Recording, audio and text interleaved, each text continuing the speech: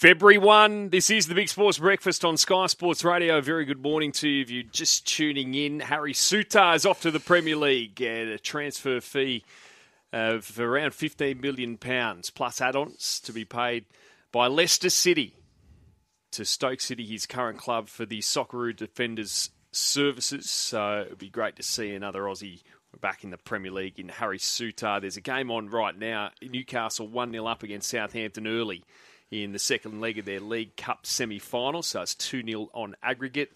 Yesterday, we saw Parramatta re-sign 20-year-old Will Penasini for another 2 years, so till the end of 2025.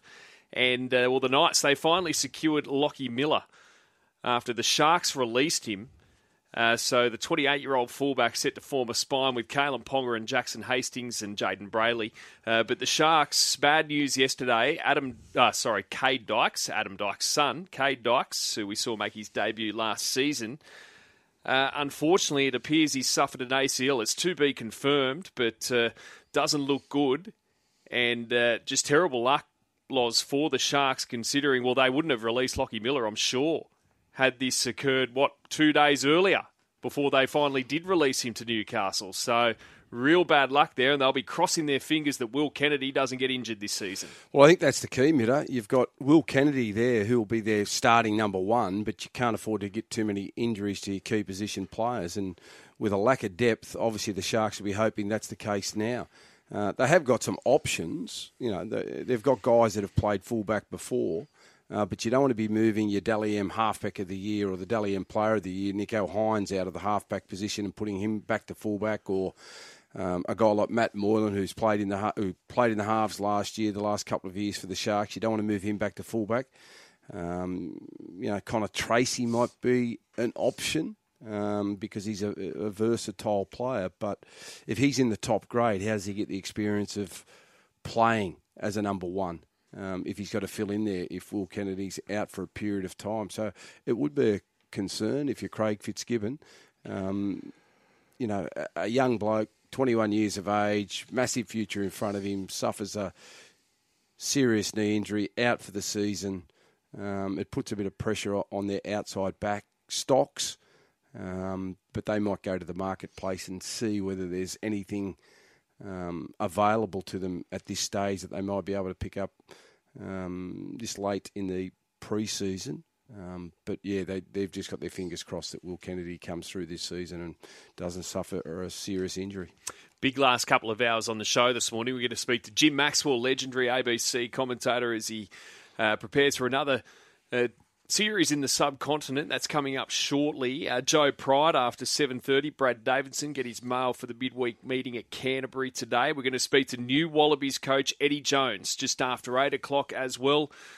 Fronted a media conference yesterday. His first one as Wallabies coach, second time around, and that was at Matraville High School in Sydney South there yesterday. And also from the Sydney Flames, Tiana Mungakahia also coming up later this morning. But Pup, the Aussies in India ahead of the first test next Thursday, and the market with Tab has India $1.92 Australia, $3.40, the draw $3.80. Steve Smith spoke before they got on the plane there yesterday and indicated that a tour match was, a waste of time back in 2017. You were over there at that time, saying they pretty much served up a green top, so it was sort of irrelevant, he said, when he was asked about the lack of playing a tour match ahead of this series. So yeah, I commentated the game, or the series, sorry, I was going to say. But yeah, I remember there was a raging green seamer and India didn't play.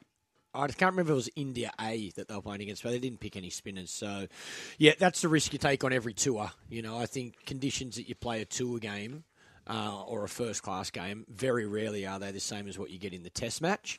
But I think there's a lot more that comes with, touring a country like India than just the batting and bowling as well. I think being in those conditions, the heat, the humidity, it's very different to Australia. Different culture, different food. Even your stomach, for example, getting used to that food earlier, the earlier the better.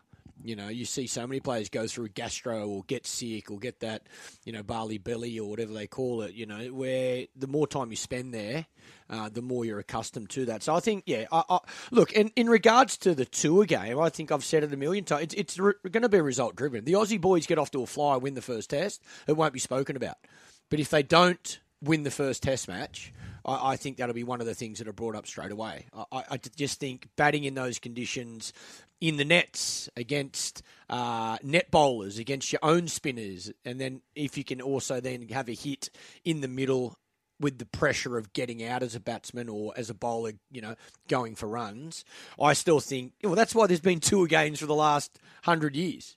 That's why you go to countries early, to get accustomed to conditions. So, it's worked for Australian cricket over the last 100 years. I don't know why it would be any different now. I think any tour game is better than no tour game, but also respectful of BBL, how important that is, scheduling, time. I don't know if India are going to play a game either. They're coming off one-day cricket against New Zealand, so they might just go into the test straight from that as well. I reckon that's probably the main reason now, and you probably won't see a lot of tour matches now, because players, they just need to rest because they play so much more cricket than what they ever did in the past. For sure. The Ashes will be an interesting one, because you normally play, before that first test, I think we would play 3 first-class games or tour games. So I wonder if they've got that same attitude rather than going to England early. I would imagine there'll be Indian series, Test Championship somewhere in there, IPL somewhere in there. They mightn't be able to get too much time for tour games in England either. And the Ashes is earlier. Aren't a couple of the guys going over there and playing in some county cricket? Yeah, I think Smitty signed with Sussex. Marcus Harris. He usually Marcus Harris will be over there. I think somebody. Oh no, Sean Abbott just signed with Surrey. There'll be a handful of players over there as well. So, but again, county cricket. Yeah. The pitches, the opposition, nothing like a Test match in England. And same here in Australia. You play a Sheffield Shield game at the Gabba. As I said earlier, nothing like the pitch that you play on in a Test match at the Gabba. Yeah.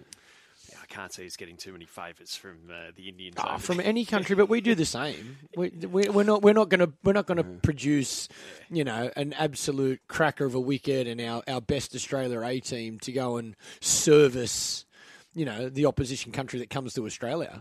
We're trying to do the opposite. We'll give them a tour game in Canberra, and then we'll play the first test at the Wacker. That's what we normally do as well. So we can't complain. There was a T20 game in India recently against New Zealand, and the pitch wasn't up to Indian standards because it had a lot of zip in the in the pitch. Ever guess what happened to the curator? Sacked. He's gone.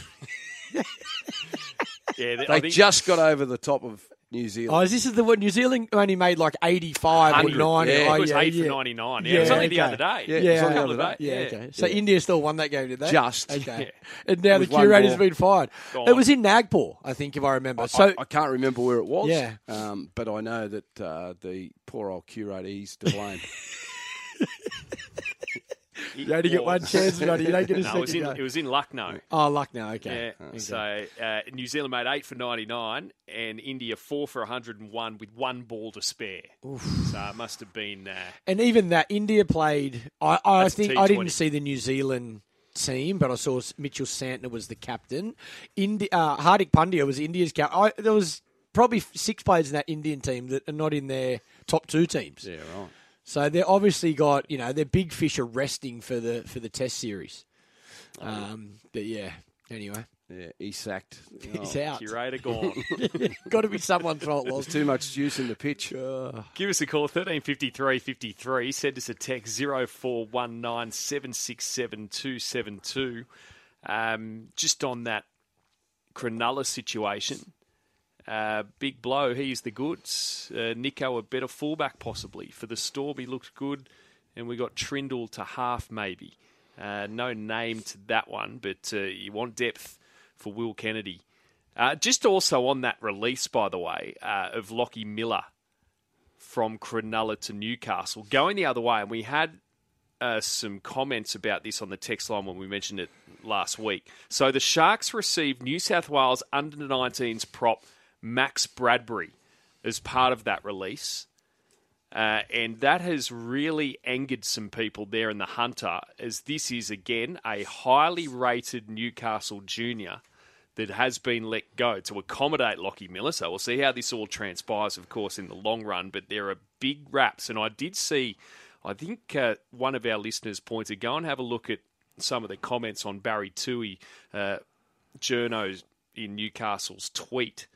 And I did go and have a look, and apparently some people who know the Newcastle junior system inside and out are very upset at losing Max Bradbury to Cronulla. So he is one we'll have to keep an eye on.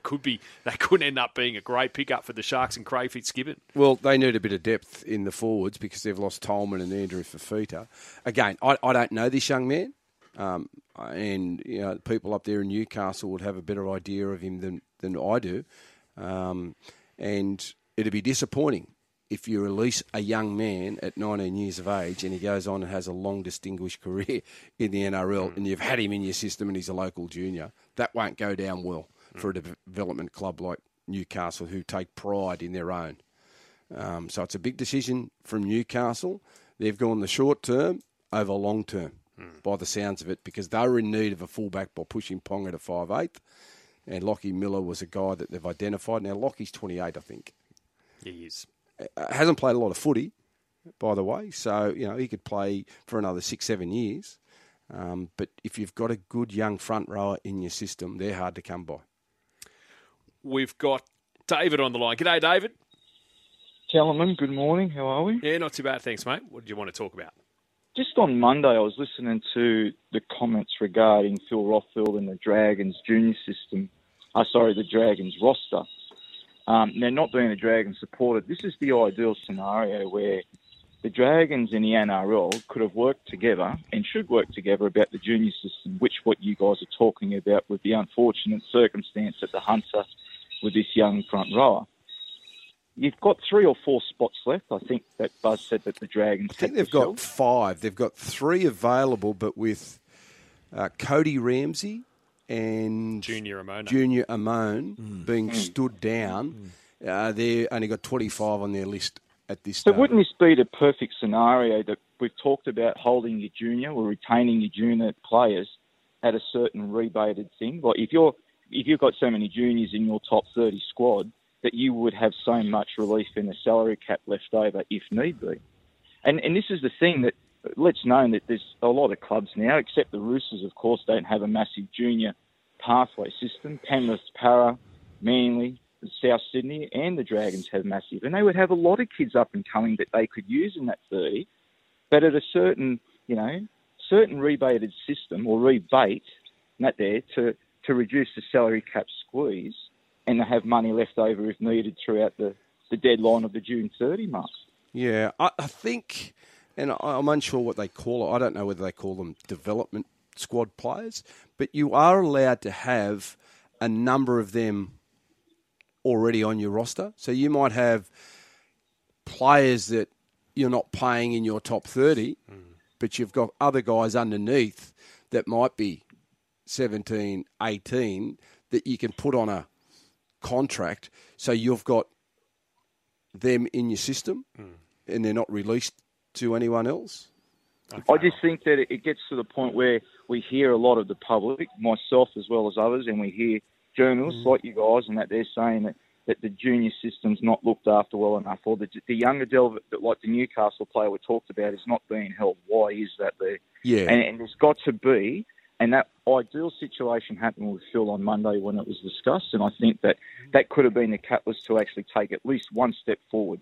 Yeah. Because this debacle, as you know, Loz, has been going on for a hell of a long time. Yeah, yeah. And that's why you've got to be so savvy with your list management. You've got to be able to identify who you think not only your team is going to be now, but what your team looks like in 3 or 4 years' time. You've got to identify what your side is going to be like. And you've got to be able to have those players in your system, and you've got to make sure that players aren't coming off contract at the same time. There's a lot of planning that would go into that. But, yeah, you've got development players, but Newcastle have obviously made a call that they need depth in their outside backs with Lockie Miller. And Cronulla weren't going to give him up without some compensation. So they're a bit short in the forward. So they've been able to do a deal with each other. And we'll only know who's made the right call in possibly 4 or 5 years' time. G'day, Jeff. G'day, Jared, Michael, the other bloke. Morning, buddy. The other bloke. I'll take that. third It's wheel. better than Snorky. What was that?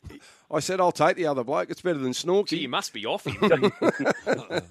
Happy birthday, Jeffrey. That's okay. Thanks, boys. Oh, happy Today. birthday. Thanks, guys. Happy 30th. Appreciate it. Oh, how old are you? Don't be a smart ass. Come on. I'm your age. Come on. Hey, Snods. Let me Hey, know. Snods, I'm your age. 42. 55. Mate, I'm not 55. Or you're 55 this year. Oh, Not 55. Yet. Yes. Okay. what, he got his back up a grandson- bit there. My 50 odd. 7-year-old It's like when you're batting, you get 15, you go, 20 odd. With your age, you go the opposite. You're 55, you go, 50 odd. Late 40s. Before I talk about the CBA, my grandson said he was saving up for for me to go on a cruise. He's 7 years old. Good He boy. saved $140. That wouldn't even get me the drink voucher. Wouldn't get you to taxi to the cruise. Exactly right. On a serious note, the CBA, Loz, you've been around footy a long time. When they talk about hardship, right, and I want to preface by saying I get it, right, and there are a lot of blokes that go through hardship, they get sick. But you know what? How many guys have you seen, right, in your career blow their money, whether it be on the punt or whatever? Yeah. Do they still call that hardship? Seriously. Yeah, I think. I understand where you're getting at, mate. But you'd never ever want to see anyone doing it tough, regardless of course not. And regardless of that's what I'm whatever saying. circumstances. Yeah. But is there enough education on these guys because they're earning good money, right? And they deserve everything they get. But do you think there's enough education on employment after work? I think their money? I think there's a lot more now than what there was when we were playing, mate, for sure. I reckon they put a lot more time and effort into education, and I think that management groups that look after players are more inclined now to look after their client and help them on their path to investment and life after football. Yeah, which is great. Okay, but so in saying that, if that's all done, really the only hardship should be people that are players that are sick. Because I've been to men of league functions, and there are a lot of guys that fall on hard times. Yeah, but Loz, there's a lot of blokes, that have blown money, especially during the Super League. They had that much money, they didn't know what to do with it. Yeah. I mean, excluding you because you're a tight ass. But there are a lot. But you know where I'm coming from, don't you? Mate, I do. And the thing about it is, we keep talking about education, but you've got to be smart enough to understand and listen and learn that rugby league only goes for a certain period. And if you're lucky enough, you might have 10 years. Unfortunately, I think the average NRL lifespan is what? I think we spoke about 40 games or 50 games. So if you're an NRL average player, you're not going to have too long earning decent money. You can't determine what people do with their money. You can't tell people what they do with it. If you want to blow it, if you want to stick it in the bank and stick it under your pillow, they can do whatever they want. But that doesn't mean I don't think past players, there shouldn't be a hardship fund or there shouldn't be something for past players. If past players want to go and blow it, that's up to them. If current players want to blow it, there's still got to be something there for people that have given to the game. Yeah. There's a reason the game is so successful. Yeah. It's not just about the current player. No, exactly right. And I think that, again, and I can only talk from my personal view, I don't want to see anyone have a hard time. Yeah. I want to try and help out wherever I possibly can. Yep. Understanding that sometimes that's very difficult too. And it's hard. If people don't want to help themselves, it's hard. Exactly right. Yeah. But you can do so much, and then it's up to the individual to do the right thing. But in terms of when it comes to injuries, I think they need to be supported. We don't know where this concussion is, where it's going to end up. We don't know the significant impact that's going to have on long-term health. So there's a lot of things at play now that we never ever thought about when we were playing. But it's starting to get a lot more spoken about now than ever before, and the players are united on a lot of things in regard to this CBA, and it's just going to be interesting where it all lands. What they give up, because the NRL aren't prepared at this stage to budge. So unless both parties can come to an agreement, I don't know where it ends up. League Cup semi-final this morning, and it's looking pretty good if you're a Newcastle United fan. They're 2-1 up in the second leg against Southampton. Looks like they're headed to Wembley because they are 3-1 up on aggregate and likely to play Manchester United, who play Nottingham Forest in the second leg of their League Cup semi-final tomorrow morning. United take a 3-0 lead into that match, and that is at home. Now, just, we were speaking before about the situation with Newcastle. Just Toddy from Leeton on the text line. Morning, lads. As a Knights fan, I'm kind of so-so when it comes to the signings of Hastings and Miller. We've swapped 2 front rowers for a fullback and a halfback. Not much depth left in the front row stocks. The Saifidi twins, possibly Hetherington and Croker. They've also lost just a few there. Sue, Solo. Lastly, what does the signing of Miller now mean for Tyson Gamble? Cheers, Toddy from Leeton. Well, I guess it's all up for grabs, isn't it? But the spine looks like it'll be there at Newcastle. Well, Miller, Ponga and Hastings and Jaden Brayley. I think that's the spine that they'll go with to start the year. Tyson Gamble, I think, he's just been bought as a backup type of player. I think he's a good player, Tyson Gamble, but I don't think he's in your best 13. I think that'll be the 4 players they go within the spine. They've invested now in Kalen Ponga moving to 5/8. They've got Jackson Hastings who'll take a lot of responsibility away from Ponga. Last year with Newcastle, it was it looked very, very easy to see what they were doing. It just looked like they were relying on Ponga. Under 10s. Yeah, like just move the ball, and wherever Ponga was, you knew on the big setup play that he was going to get it. So they need other people to be a threat. And do you like him at 6 rather than 1? I think he'll develop nicely into a 6. Yeah, I think it'll take him time. But again, what I about think Nathan Brown. knocks? Well, Nathan Brown tried to move him to 6, but then they were losing games and they were under the pump, so he couldn't afford to keep trialling. Yeah, okay. Well, not trialling him there, but being persistent with him there. So he moved him back to fullback. The head knocks, are they an issue if he's tackling, like if he's in the front line versus fullback? It doesn't make any difference. No, it doesn't, Okay. mate. He seems like he's that good a player that he'll 6 or 1 he'll adapt. It's going to take him a bit of time. Okay. There's no doubt about that. It'll take him a bit of time because if you're opposition teams now, you can spot him up a lot more. So you can go at him, move the ball away, go back at him. Yeah, okay. So you can make his tackle count go from 5 a game to 30 a game. And if you're taking juice out of him in defence, obviously then he's not as fresh with the ball. So I think that a lot of teams will look at where Kalen is and try and go at him a lot more. How does Hastings complement the way he plays, Ponga, at 6? Like, do you think those two will work well together? Yeah, everything I see of Jackson, he likes to play what they say on the ball. So he's doubling up on his play. So he's on the ball, let me touch it, turn someone under, hand it off to someone, dummy, dig into the line.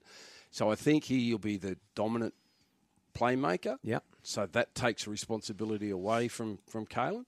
And then hopefully Kalen will just float.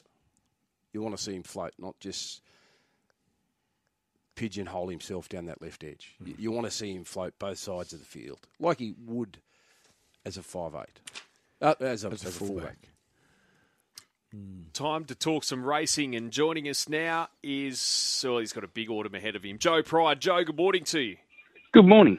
Now, firstly, the trial of Private Eye, 2 days ago? What did you make of it, and what's the autumn plan with him? Yeah, look, there's not a lot to be achieved, in the early trials for these good horses, or certainly not for a horse like him. He just has a day out, blow out some cobwebs but you can see that he did everything with a bit of style and in a manner which would suggest that he's come back really well. That matches up with everything I'm seeing from him here at home. He's going to have 2 more trials yet. I'm going to give him the 3 trials because what I'm asking him to do first up is very difficult to do. I'm going to run him in the Newmarket, which is 1,200 down the straight at Group 1.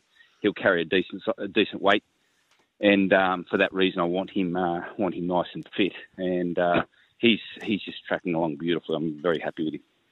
And Stockman, I guess similar, just had a run around there, but on a Tancred Sydney Cup path again. Yes, yeah. Very similar preparation to last autumn, and which was a good prep for him. He had no luck in the Sydney Cup, but he ran second in the Tancred and won the Sky High. So he'll be going to those races again. Look, he was coming back, from a Melbourne Cup run into that trial, so you're not going to see him show up over 1,200 metres. He's got no speed in his legs whatsoever, basically, at the moment. He's just fit. And he'll resume next week in the Apollo. So you got a nice filly, Cinderella Days, this 3-year-old filly, which has won 3 of 4 starts, and she won her trial, which was her second trial. How much promise do you believe she has? Yeah, she's a hard one to assess. Everything she's done so far is pretty impressive. She's 3 from 4, and she hasn't really done a lot wrong in her life. She's a filly with a big fat pedigree. She's out of a Group 1 winning mare. She's an impressive type. It's all ahead of her. I'm a little bit reluctant to predict where young horses are going to get to. It can sort of leave you with egg on your face. But I will say, I'm pretty confident she's a good horse. She's just going to need to prove that to us all when she hits the racetrack. But everything about her suggests that she's a very good filly. What about one of my favourites, Joe, Eduardo, mate? What's the plan for him? And Middo spoke about Private Eye before, and is he locked in for the Everest this year? No, haven't done anything yet. It's still a long way off, Laurie. So there's no panic there. If, I'm sure he's in everybody's top 12 sprinters around, so we don't have to worry about getting his spot there. It's more about just mapping away through the autumn. Eduardo, he's great. I'm really happy with him. So obviously now in the twilight of his career, and we're going to be a little bit more careful about how we place him. I've always just taken on the best horses because he's been one of the best horses for the last 2 to 3 seasons, and now he's just going to need a little bit of help. He's great. I'm really pleased with him, but I have noticed a change in him over the past 2 preparations where he doesn't like really firm tracks. Yep. So I'll be mindful of that and just keep him away from the sort of the good 2s, good 3s. And if we get him on tracks with a sting out of him, you'll see him do his best. What are the plans with Brutality, Joe? Yeah, Brutality's only been back in a few weeks. He's a horse who is not very often in the winners' circle, but he's a very talented horse. He's got a terrible racing pattern, gets right out of his ground, and he makes it hard for himself, but that's the only way to ride him. Haven't really got anything specific nailed down for him. He's just a tough horse who cops plenty of racing, so he'll just sort of resume sort of halfway through the carnival, and he's a sort of horse he can go around every week. He's that style of horse, and he needs to be going around often enough to give him an opportunity to win, because, as I say, his racing patterns just doesn't. It's just not conducive to him winning very often. But he's a good horse. What about your horse that won the last in Sydney on Saturday? Was it Think About It? Think About It. Yeah, Think About It. Yeah, really, really nice horse. So very much at the start of his career, he's only had a handful of starts, but he just keeps winning, and that's all they can do by, in my belief, one of the best stands around in So You Think. And when they've got the sort of pedigree he has, he's going to continue to improve. So just slowly with him as a gelding. There's no need to rush him through the grades. He'll run in a couple of weeks' time, and at that point I'll sort of make a decision about whether we sort of have a crack at some of the low-hanging fruit in the autumn carnival, or we target Brisbane winter. So, but a very exciting horse. And how's Maria Mia come through the expressway, Joe, and what's next? Yeah, really happy with her. She was fantastic on Saturday. She broke the clock, and she just ran a career peak, and she's come back really well. There's a lot to be said for winning, and she had 2 trials before she went to the race. She won both of them, and she won first up. And winning's very much a habit, as it is in a lot of sports, and she's just in that frame of mind at the moment. So I'm going to run her in a couple of weeks, or so it'll be 3 weeks between runs in the Millie Fox, a 1,300-metre race, Group 2 for mares, and I might freshen her up after that and target the Galaxy. But I'm mindful, I'm open-minded about where she can go, but couldn't be happy with the way she is going. I'm always interested, Joe, with how you sort of look at a horse and where you place them next, or whether you spell them straight away after they've run a career best. What's your thoughts on that? Yeah, best part of my job. Like, I absolutely love placing my horses. I I think it's really because there are, certain pathways that have been carved out through the history of racing, where you're looking at time-honoured races, and now there are all these other pop-up races you can go. And in terms of the horse themselves, I just want to spend time around them to assess whether what I should be doing, and that requires feedback from my riders, the handlers, the farrier, whether he thinks they've got another run in them, the vets. There's a lot goes into it. But as I say, I think it's one of the more interesting parts. But most of the time, I just defer to the judgment of just looking at the horse. And, you begin to understand these horses like you understand your kids. Yeah. And when you look in your kid's eyes whether he's ready to go to school or play a good game of footy that day. Yeah. And that's the way it is with the horses. You just have built up an understanding with them. And I'm fortunate enough that I don't have a big team of horses. I only have 50 in work, and I think that's one of the big advantages for me, is that I know the horses intimately. And on another horse on the text line, Joe, the Botany Battler, asks, can you ask Joe what he thought of Sacred Girls Trial? She went well.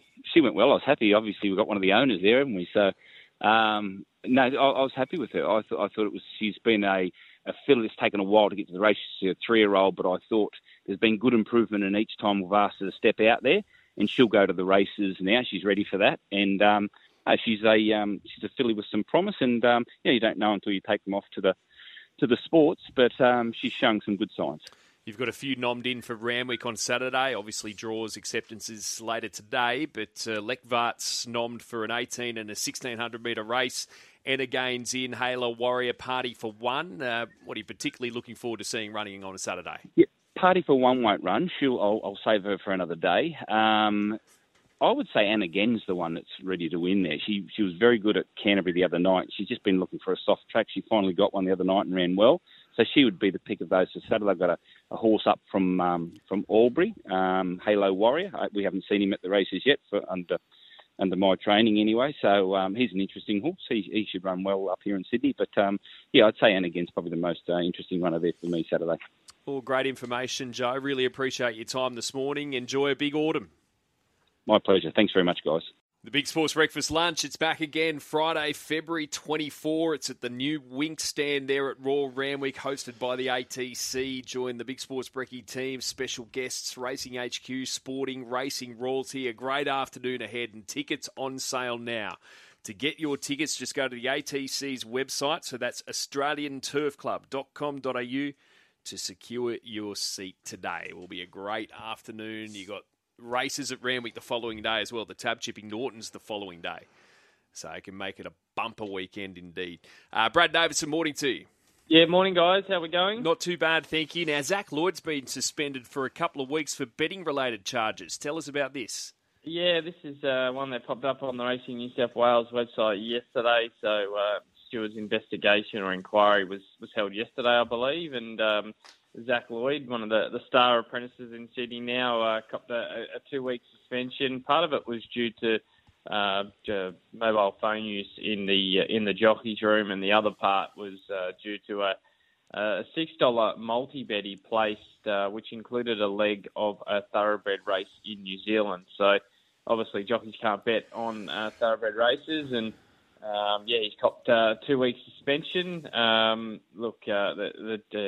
stewards sort of took into consideration Zach's early guilty plea, contrition for the rule breach, his full cooperation, and a few bits and pieces. So, I just think that he's probably a little bit lucky there, because we've seen jockeys in the past cop big suspensions for betting on race. I know this is only a small bet. Zach's only young, and he's obviously made a mistake here. It's a race in New Zealand, a $6 multi-bet. But still, I think he's probably got off a little bit light there, and he'll learn his lesson, no doubt, and make sure it doesn't happen again. David, why don't they just ban phones from the jockeys' rooms? Like exactly what they do with other sports. It just seems like the phone's the consistent denominator here with these issues. Yeah, it seems to happen a lot, doesn't it? There should be a better way, you would think, of doing it. I think that the issue here was basically he's exchanging text messages with his father, Jeff, who was formerly a rider, and Jeff was basically just critiquing his ride. So nothing untoward here or anything like that. But I agree with you, Clarkie. I think there's got to be a better way just to so it's clean for everyone. You know, Yeah. then there's no second guessing. Like if you don't see someone sitting in the change room or in the jockey's room with a phone in their hand. You don't even need to, like, the conversation is now gone. Yeah, I agree. I think they can do that better, and because we hear it time and time again, and there's got to be a better way to sort of manage that and control it. We've got some international horses coming to our shores soon. Yeah, we do, Loz. William Haggis is bringing out 4 horses for the Sydney Autumn, includes Dubai Honour, who will be set towards the Queen Elizabeth. And he spoke to Ray Thomas there yesterday and basically said there's a lot of similarities between this horse and a Dave, who, of course, has had much success out here in the past. He said he's a horse that likes wet ground like a Dave did, so they'll be hoping for the rain to come over the Sydney Autumn once again. And look, he was winless last year, this horse, but William Haggis suggesting that he didn't have him right last year. They had a very dry summer in England, and he feels he's come back a much better horse and worth the trip out to Australia. So he has been a bit made about this, and I think Joseph O'Brien also considering bringing a few horses out for the Sydney Autumn and by passing the Melbourne Carnival once again. And we know these strict protocols in Melbourne now with the vets and what they've got to go through. But look, I think we can't really compare the two too much, guys. I mean, it's a bit like apples and oranges in a way because, the Melbourne Cup is the race in Melbourne where all eyes are on, where in Sydney it's more like races like the Tab Everest and whatnot. They're completely different races. There's a stack of internationals in the Melbourne Cup where the Everest is generally the locally trained horses, so we don't have the same issues in terms of, horses coming over and adapting to our conditions. And of course, in the past, they've had issues with the Melbourne Cup and, severe injuries and fatalities and things like that. So I think they had to make a difference there in Victoria, and I actually think they've done the right thing. The last 2 Melbourne Cups have been, free of any serious injuries. And, in Sydney, fortunately, with the main races here, we haven't had that main issue because most of them have been those sort of sprint races and mainly the local horses. So, look, I think we can't compare it too much, but I think Racing Victoria's stance has been good, but these horses coming out for Sydney will be welcome for sure. What do you like there today at Canterbury? Yeah, I like Sophia's Magic, guys, in race number 5 for J-Mac. Loomed up there last time out and just couldn't quite get the job done, but James McDonald goes aboard today, run under the belt, race 5, number 7. Unfortunately, a couple of scratchings there will mean we'll be taking a shorter price. 2 horses came out that I didn't think had much chance at all, and it'll mean a bit of a shorter price, but that's the way it rolls sometimes. Race 5, number 7, Sophia's Magic there for Waller and McDonald. $2.25 with Tab. Have a great day, mate. Have a great day, guys. Cheers.